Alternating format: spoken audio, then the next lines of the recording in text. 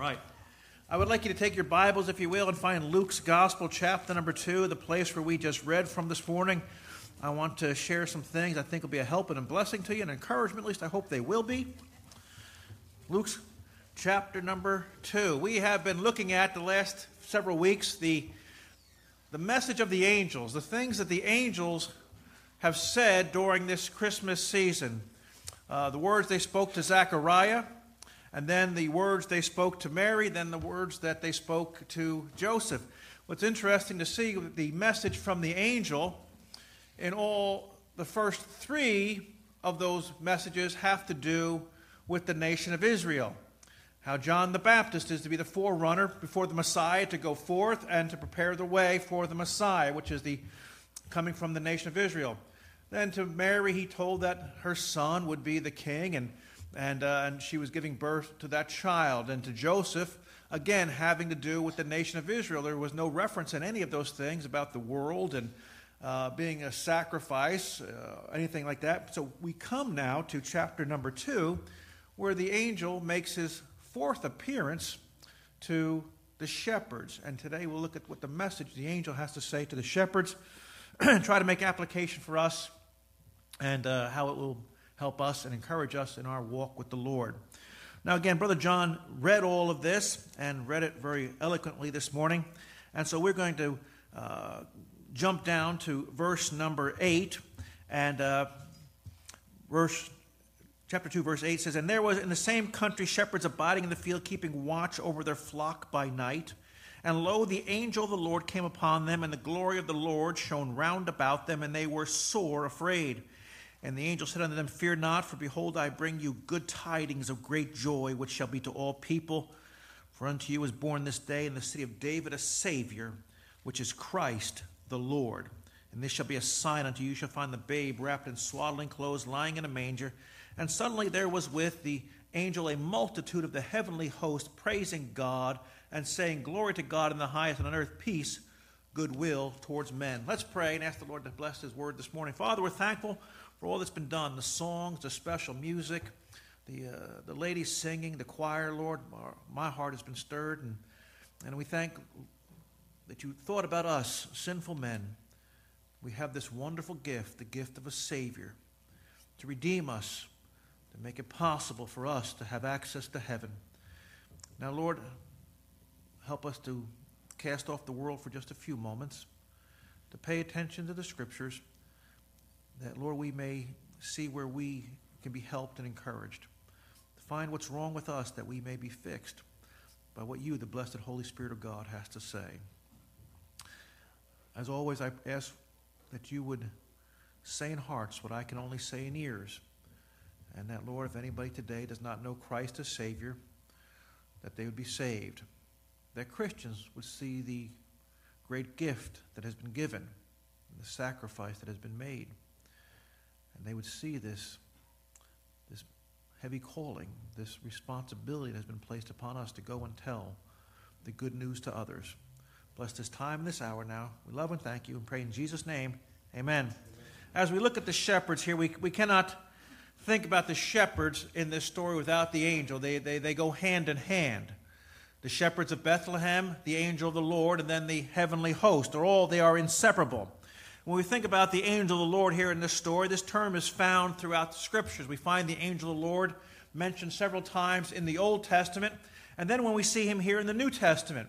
Now, it is Gabriel who appears to Zechariah. It is Gabriel who appears to Mary. It is Gabriel who appears to Joseph. But in this story, we are not told the name of the angel. We're just told it's the angel of the Lord. And we just naturally assume it to be Gabriel. And we really can't argue or debate on that. We just don't have a name. But we just naturally, since Gabriel seems to be the messenger, this angel who delivers these messages from God, that it is probably Gabriel again. We would not be 100%, but we would be willing to go out on a limb and say that would be the case here in this story. And I want us to notice something here this morning when we think about the angel and what took place and the shepherds here in this story. It says in verse number 9, "And lo, the angel of the Lord came upon them, and the glory of the Lord shone round about them." There's something unique with angels And again, angels are separate created beings. Angels are not mom and dad or any loved ones that gone on before. Humans do not become angels, and angels do not become humans. They are two separate beings. Angels were created by God. The word angel simply means messenger, servant. That's all they do. They're servants of God to do what God wants them to do. And if God tells them to deliver a message, they deliver a message. If God says go and help somebody, they go and help somebody. They simply do what God tells them to do. But we notice this unique glory about them. It says, and the glory of the Lord shone round about them. What exactly is that? What exactly is the glory of the Lord? Well, let me start off by discouraging all of us by saying we really don't know, because it's a very wide and broad definition as it's found throughout Scripture.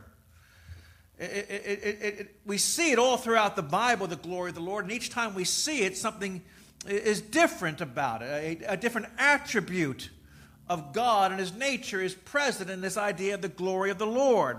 So defining the glory of the Lord really is impossible. So how do we explain something that you and I have never seen, something that you and I have never experienced? Again, all we have are episodes in Scripture. And really, it could be a reference, and it does reference to display God's magnificence, the power of God.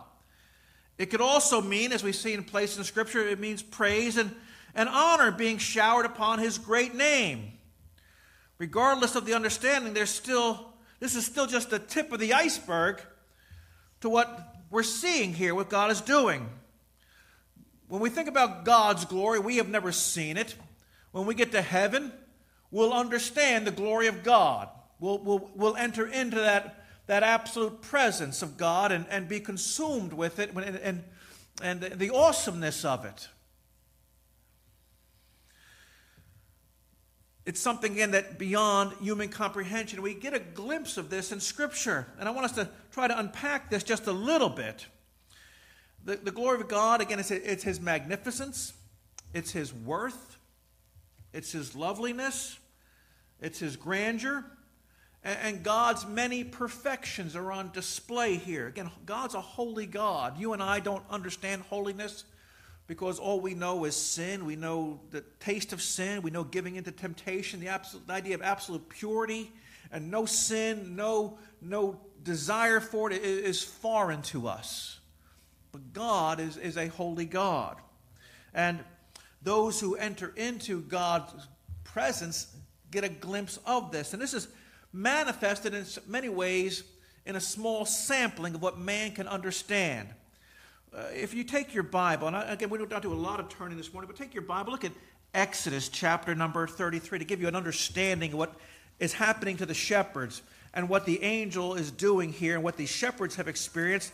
We see experienced maybe a little bit in the Old Testament. In Exodus chapter number 33, the second book in your Bible, we find Moses, the servant of God, is desiring to see God.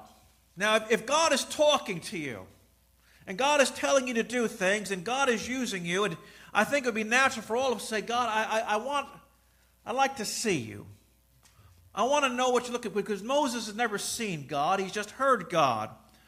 And God is speaking to Moses in a way that He's never spoken to anybody since Adam, where God is speaking unto Moses.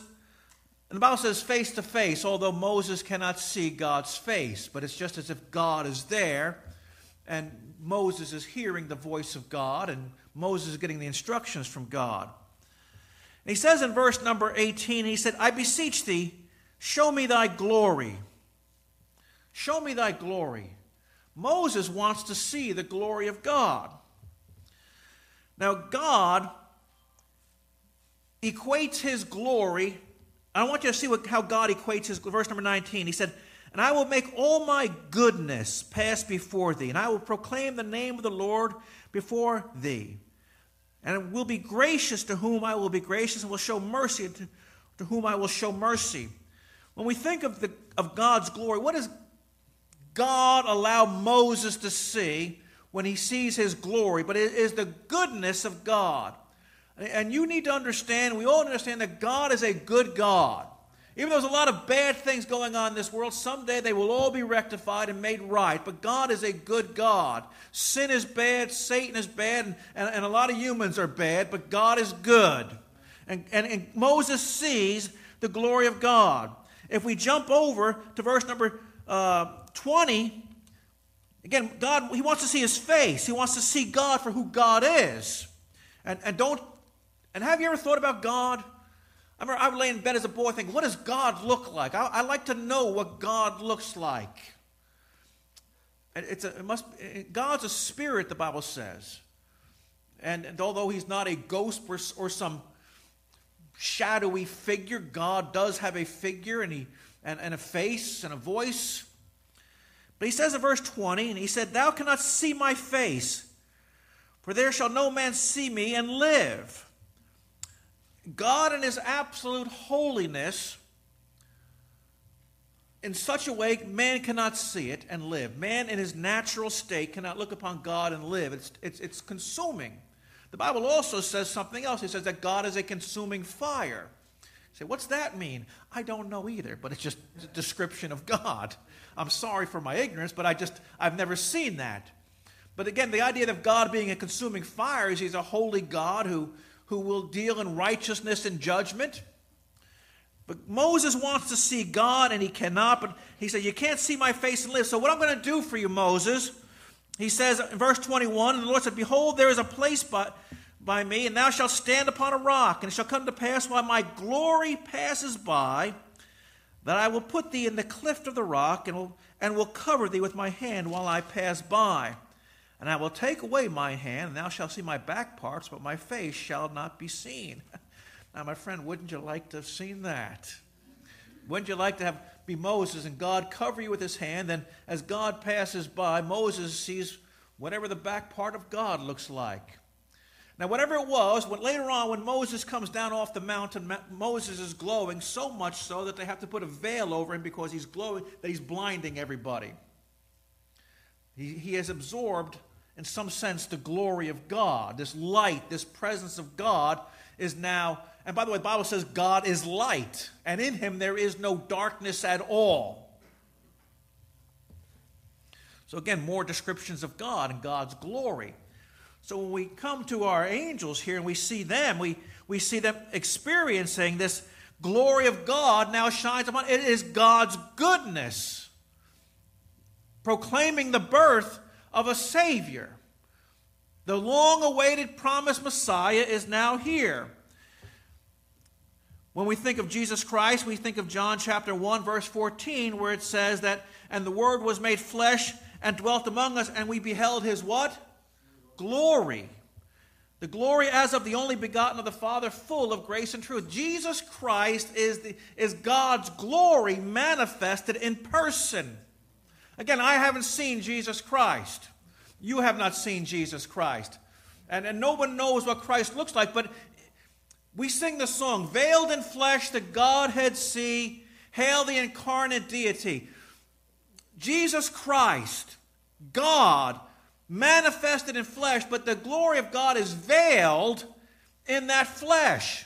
And when Christ does his miracles, Christ is doing his miracles, it's a manifestation of the glory of God. God's goodness, God healing, God delivering people, God helping people with their problems. Christ went everywhere he went out doing good, helping people. That's the goodness of God.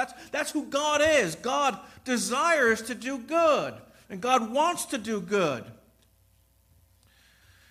The Bible says in Luke, if we go back to Luke's gospel, we can not keep our finger there in Exodus anymore. We will not need it. But in Luke chapter number 2, in verse number 32, it says, a light to lighten the Gentiles and the glory of thy people Israel. Again, Christ is that light from God. When Christ speaks in John's gospel, he says, I am the light of the world. Again, this business of his glory. Again, all that Christ did reveals his glory. In Christ, the glory of God is meekly veiled. It becomes approachable. God where he tells Moses, you can't see me and live. I got to hide you in a rock and pass by. In Christ, man is now allowed to come up to that glory. Man can touch that glory. Man can touch the hem of his garment and be healed. Man can have the spittle of that glory placed in mud and placed upon their eyes, and their eyes be opened and see. It's God's goodness. In Christ, the glory of God, again, is meekly veiled. It's approachable. It's something we can know. I can understand that. Years ago, we had a man in church had a heart attack. We were on Saturday at the hospital. The doctor came out and he said, and he started speaking with $40 words. Well, he had a blah, blah, blah in the artery. And I'm like, Doc, English. And so he brought it down to where I can understand. He said, well, basically, he had a block in the widowmaker artery, but we were able to clear him and save his life. I said, thank you, I understand that. I appreciate that. Sometimes people may want to use those $40 words on you, and when you got a 25-cent vocabulary, you need to have it broken down just a little bit. Well, my friend, with God, Jesus Christ is coming down to where we can understand, to where we can comprehend, where we can begin to relate to this person. And in Jesus Christ, we have our high priest who's been touched with our infirmities, the Bible says. So when we see this story here, when we think of the angels, and it tells us that these shepherds were all of a sudden this light. It had to be a light because it said it shone about them. So this light, the glory of God, not a spotlight, not the light of some beacon somewhere, but God's glory. The heavens open and the glory of God descends upon these men, and they are consumed with it, so much so that they are terrified by this happening. The goodness of God overwhelms them. They don't understand it, but they see this angel speaking to them and telling them this good news. Wouldn't you like to have been there? Of all the places in the Scripture, I think about where would I like to be? If I could be in places, which one would I choose? I'd like to be at Bethlehem at that night. Maybe not in that group, but maybe on the hillside looking over, watching this and saying, that's pretty awesome. It's a pretty awesome sight. I don't know if we've ever been outside. My wife and I, several years ago, took a vacation. We're out in the western part of Pennsylvania, out there in the hills. And they call it the wilds out there. It's a very neat place. And so one thing we did one night is they had a stargazing thing. I really didn't know what to expect. But it went beyond my expectations as we stood out there on a mountaintop in an open field in Pennsylvania staring at the night sky. And this guy had all these different cameras aimed at the sky, and he began to explain the universe to us and pointing out different things. As you can see, the heavens, and there was a lot to it, more than just some guy with a stick. It was fascinating to think about it all. But as we sat there in the night there in those on the mountaintop, you can hear in the woods the coyotes howling and screaming, and I'm like, and being from New Jersey, you're like, anybody packing? Anybody got anything on them? Because and the guy's like, don't worry about them. They won't bother us. I'm like, so but and then he calmed down, and you're like, and so when it came time to go to the car, you walk into the darkness, like, come on, sweetheart, move it. And I sure hate to have to leave you here and look to the coyotes as I run away and just take off. But these men are used to the night. They're used to the sounds that go on in the night. My father-in-law tells a story of him camping on the streams in Jacksonville, or not in Jacksonville, but in Florida somewhere one night. And as they lay there on the stream fishing and doing camping, and they heard a panther scream. I said, I never heard a panther scream. He goes, you don't want to hear a panther scream. He says, because when you hear it, it sounds like a woman screaming with a terrified scream. And he says, you get this strange feeling that starts in your lower back, like a corkscrew, and winds its way all the way up your back. And he said, we just laid there, grabbed our guns, and just laid there. And in the morning, we got up, and about 50 yards from us, we saw panther footprints on the banks there. So it's a terrifying thing to be at night, and as long as you have a gun, you feel a little bit safer. But when it's just your hands, again, you don't have to be necessarily fast. You just have to be faster than the person you're with. That's all that's required. Amen. That's how I always looked at that thing. Or at least trip somebody as you may be losing that race. These men are used to the night sky. They're used to being outdoors. They're probably used to the sounds of things in the wild, and they have their shepherd staff. David fought off a lion, and David fought off other animals with his shepherd staff. They're used to these things. All of a sudden, these men are used to the night season, now all of a sudden are terrified beyond imagination as an angel of the Lord appears to them, and the glory of God shines around about them, and they are given the wonderful news that, again, when God shows up, we don't have to fear. God has good news. God wants to do something for us. He gives this message, the message of the angel. What does the angel have to say? The angel said, "Fear not, for I bring you good tidings of great joy." My friend, it's not just joy, but it's good tidings of great joy. I got some really good news for you, men. And it's to all people. "For unto you is born this day in the city of David a Savior, which is Christ the Lord." I want you to concentrate on the last two words of verse number 10. That this news is for who? All people.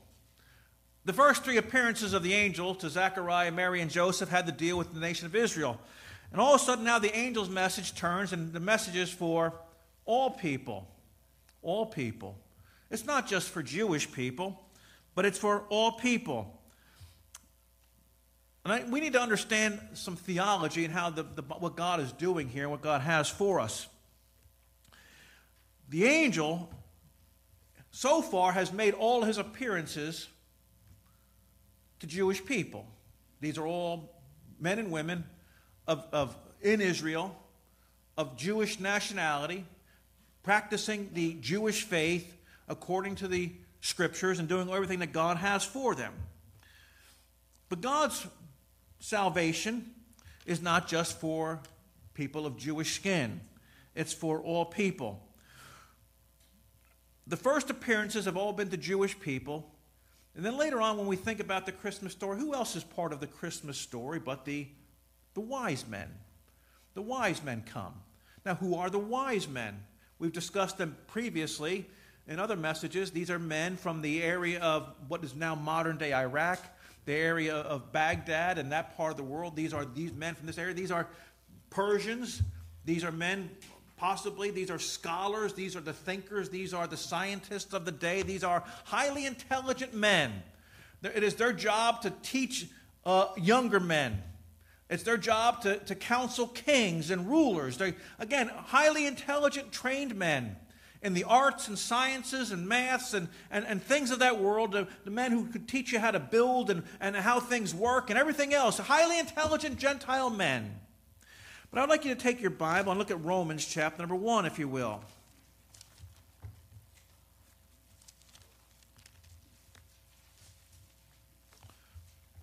In Romans chapter number 1, the Apostle Paul, a Jewish man, with a great love for Israel, has been commissioned by God to preach the gospel to the Gentiles. And I'm glad he did. And God put a love in that man's heart for Gentile people.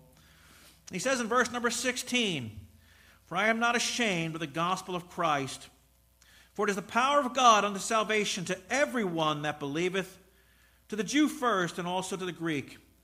I like that phrase, "I'm not ashamed of the gospel of Christ." My friend, the only thing I'm ashamed of is my sinful self. I'm not ashamed of Jesus. I'm ashamed that I haven't done more for Jesus. But this power, this gospel of Christ is the power of God. It's able to save everyone that believes. Everyone. Anyone who wants to believe it can be saved. But notice the order of things. He says to the Jew first and also to the Greek. Why to the Jew first? Oh, my friend, who was God pick? God chose Abraham to make a great nation of. And out of that great nation would come the Jewish people. And for the Jewish people would come the laws. And through the Jewish people would come the lineage, the line in which Christ would come through. So they have the right to go first because they're the ones who have bore the burden of it all. They have preserved the Scriptures. They have declared the message. They have been ostracized. They have been hated. They have been maligned throughout the centuries. And now the Messiah comes, And the gospel is to go to them first. The Bible says, preach the gospel to every creature, starting where? In Jerusalem and Samaria, and then to the uttermost parts of the earth. But it's always, God's always stressing, take it to the Jews first, because you owe it to them. When we grow up in life and we realize that somebody's done something, let them go first.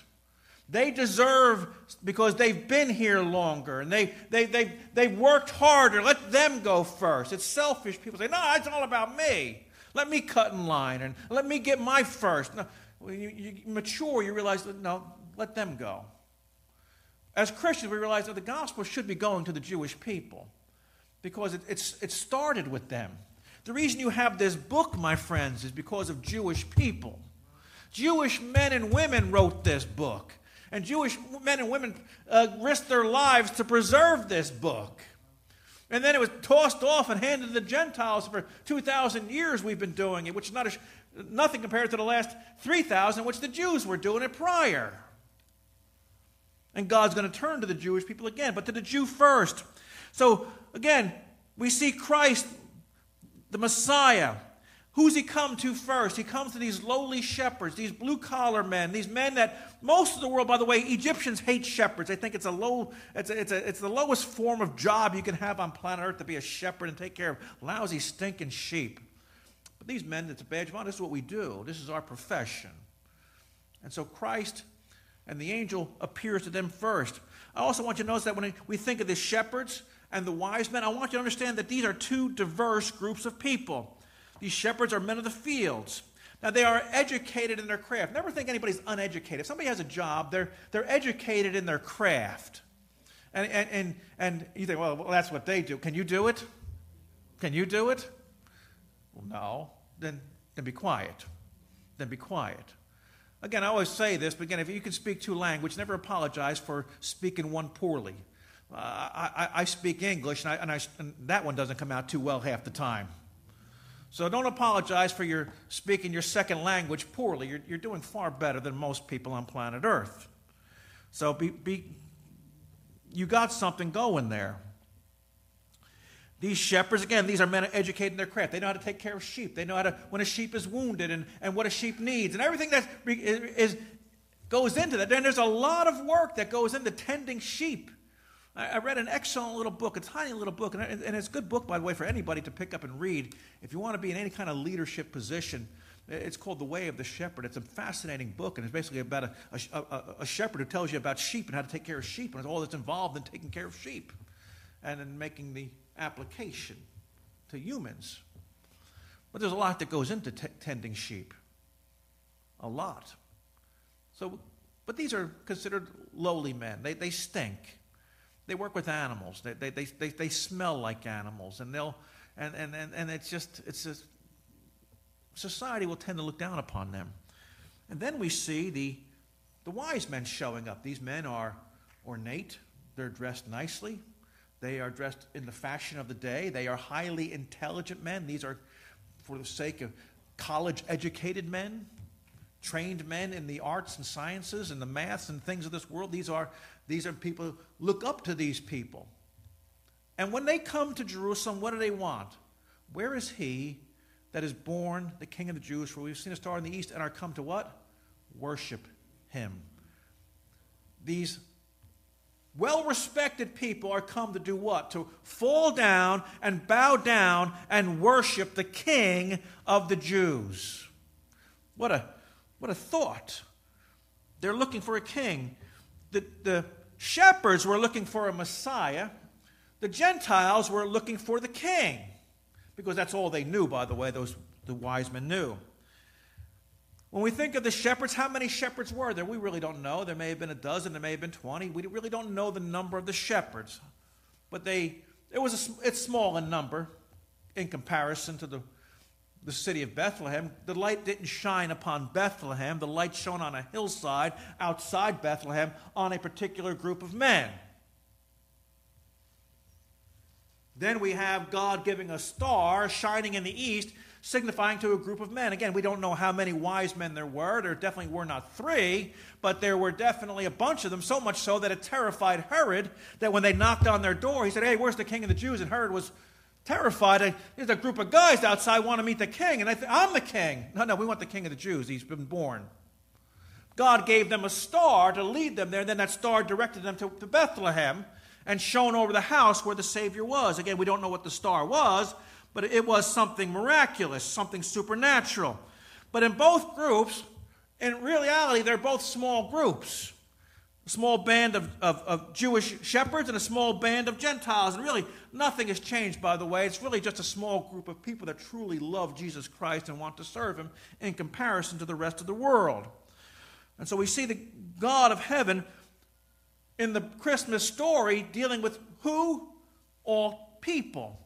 From the lowliest to the most educated. He's letting you know all people are to come to Jesus Christ. Nobody is exempt from meeting Christ and knowing him. The gospel is for all men. And the heavenly hosts cry out and they sing in verse number 12, where they sing glory to God. If we go back to Luke's gospel, this heavenly host, now all of a sudden the heavens break open. And we're not told how many angels there are. There's no known number of angels. It's an unknown number. There's 10,000 times 10,000s and thousands of thousands is the Bible description. Well, how many is that? To put it in highly intellectual words, lots. Right? There's lots. There's a whole slew of them. Amen. There's a bunch of those angels out there. And all of a sudden the heavens open up and these angels look beyond the angel of the Lord now, and they see this multitude of angels crying out. And this is the third song in Luke's gospel. Zacharias sings a song, Mary sings a song, the angels sing a song, and then Simeon sings a song, all praising God. 4 songs in the first few chapters of Luke's gospel. And we have this one brief song here, glory to God in the highest, and on earth peace, goodwill towards men. That's not much of a song. I'll guarantee it's better than a lot of things they're writing today. I was in a store, they had some song playing overhead. I'm making my coffee, and I'm like, what in the world does this mean? I've turned into my father. I'm like, what in the world? I have no idea what this means. Are we human or are we dancers? What does that even mean? What does that mean? Are we human or... So I'm thinking my father, who used to yell into the bedroom, tell those hippies there's only 7 days in a week. Some of you old, you might get the reference, but that's where we used to live. If you don't understand it, don't worry. I'm not going to explain it to you because we ain't going to discuss those music. I've done enough. You may have some songs in your head now.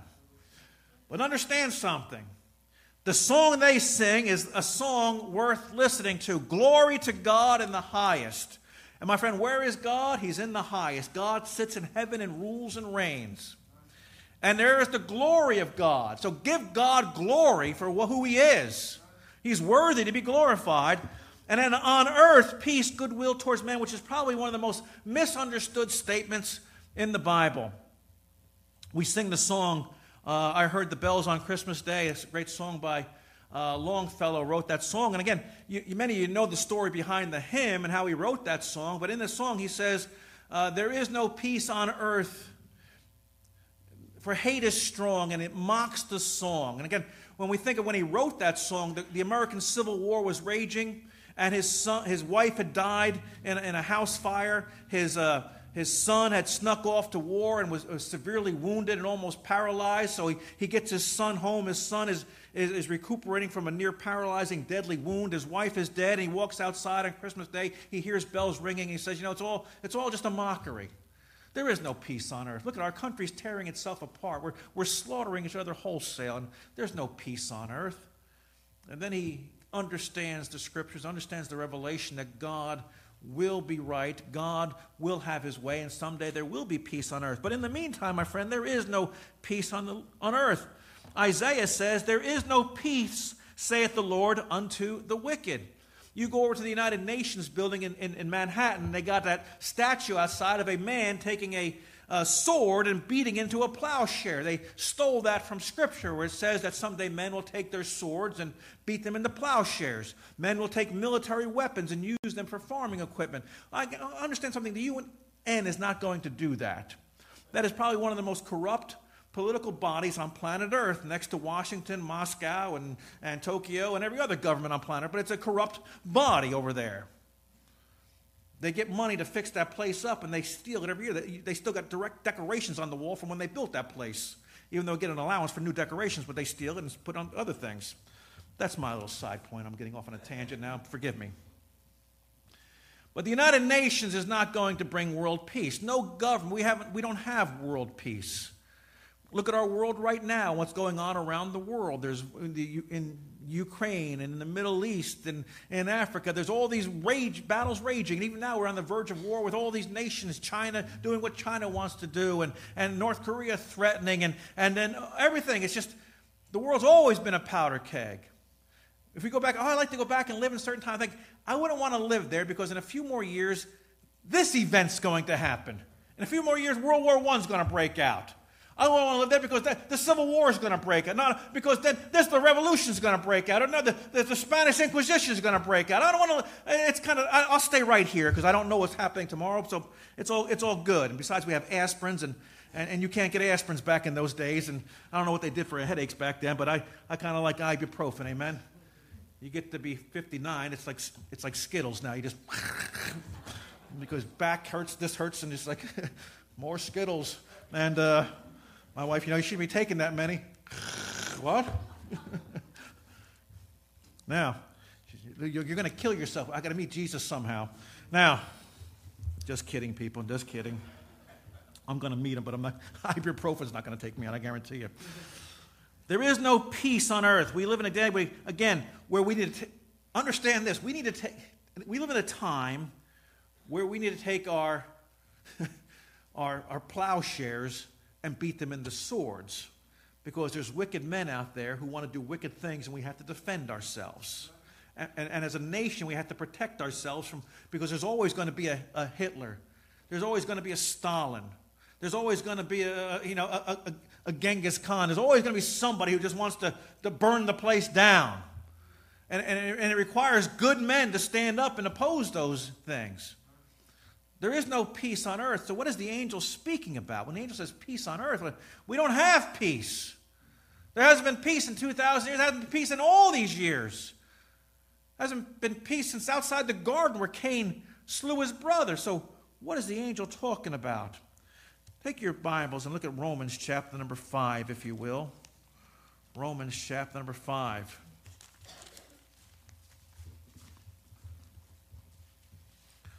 He's speaking of another type of peace that we all need. In Romans chapter number 5 and verse number 1, the Bible says, "Therefore, being justified by faith, we have peace with God through our Lord Jesus Christ."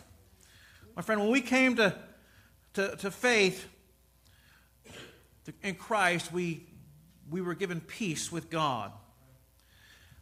Understand the situation here. Here's God in all his holiness, and here's us in our sinfulness. God is reaching out to us. Man does not reach out to God. Man mocks God. Man looks at God's rules and ridicules them and mocks them. Oh, we can't do this and we can't do that. Christianity is a bunch of do's and don'ts. Well, no, it's not. Christianity is trusting Jesus Christ as Savior. And then because I am saved, I don't want to do certain things because I'm saved now. I just don't do that no more. I don't desire to do that anymore because I'm saved now. Jesus has changed my heart. That's the difference, my friend. And I don't do to be saved. I do it because I am saved. That's the difference in my life. But prior to my salvation, I was the one at war with God. I was the one saying, well, you that Bible. What do you think that Bible? Who's God think he is? If God was here, I'd tell you. I was the one fighting God. God's reaching out to me.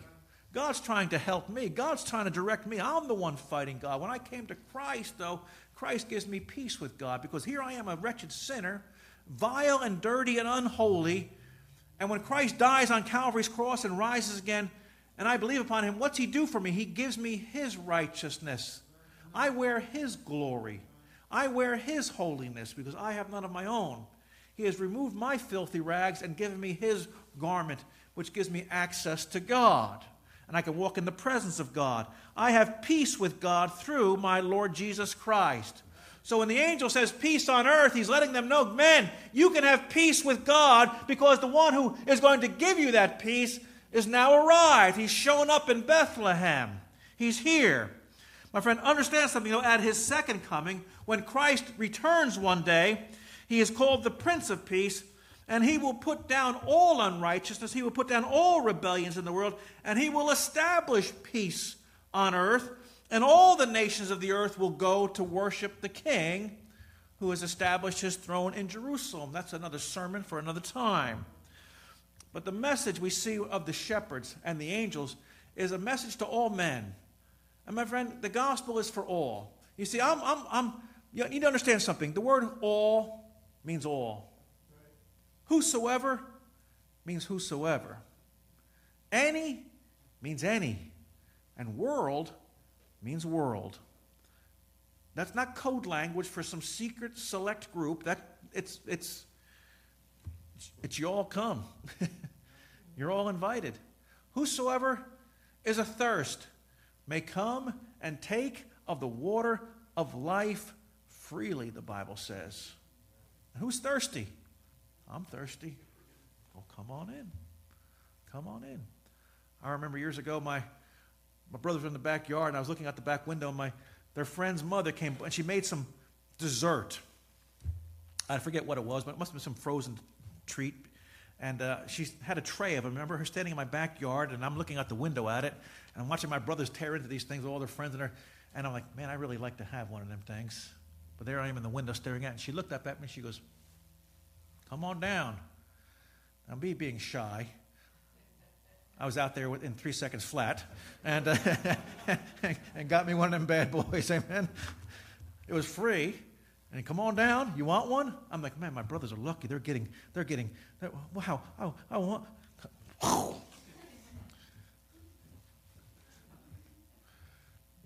One day, my friend Jesus looked at me and he said, Matt, come on over, Matt. You ever have people wave at you? You ever people waving you?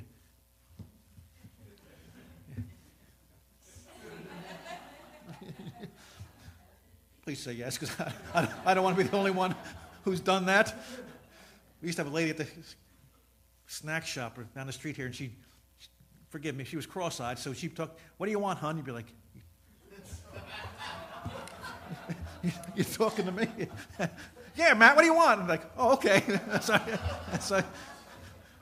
You know, forgive me, that's a true story, by the way, but I shouldn't tell those things. But Jesus looked right at me and said, Matt, you thirsty? I said, yes, Lord. Well, come on over, Matt. I mean, me? You can come on over. Whosoever will may come.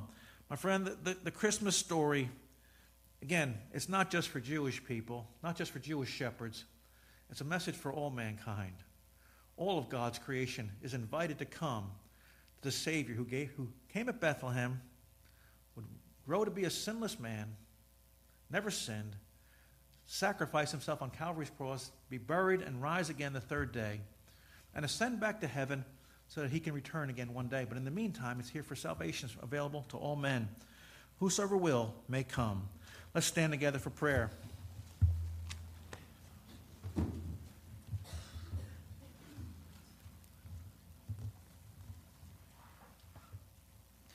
Lord, we do thank you for your goodness and mercy. We thank you for the Christmas story. The Savior is born. And Lord, the message went to shepherds. It went to wise men. It made it to Herod's ears. It made it to the scribes' ears. It made it to the city, the people in the city of Bethlehem. They all heard it. But Lord, just a few came. And Lord, it's still true today. So just a few want the message. Just a few want Jesus Christ. Lord, help us today to take the message to those we know and love, to those we don't know, and tell them a Savior is born and how they can have their sins forgiven and have peace with God and the promise of heaven. Thank you for this Christmas season and the joy, the hope, and promises that we are reminded of and made afresh and new in our hearts and lives. Lord, we love you and we thank you. We pray in Jesus'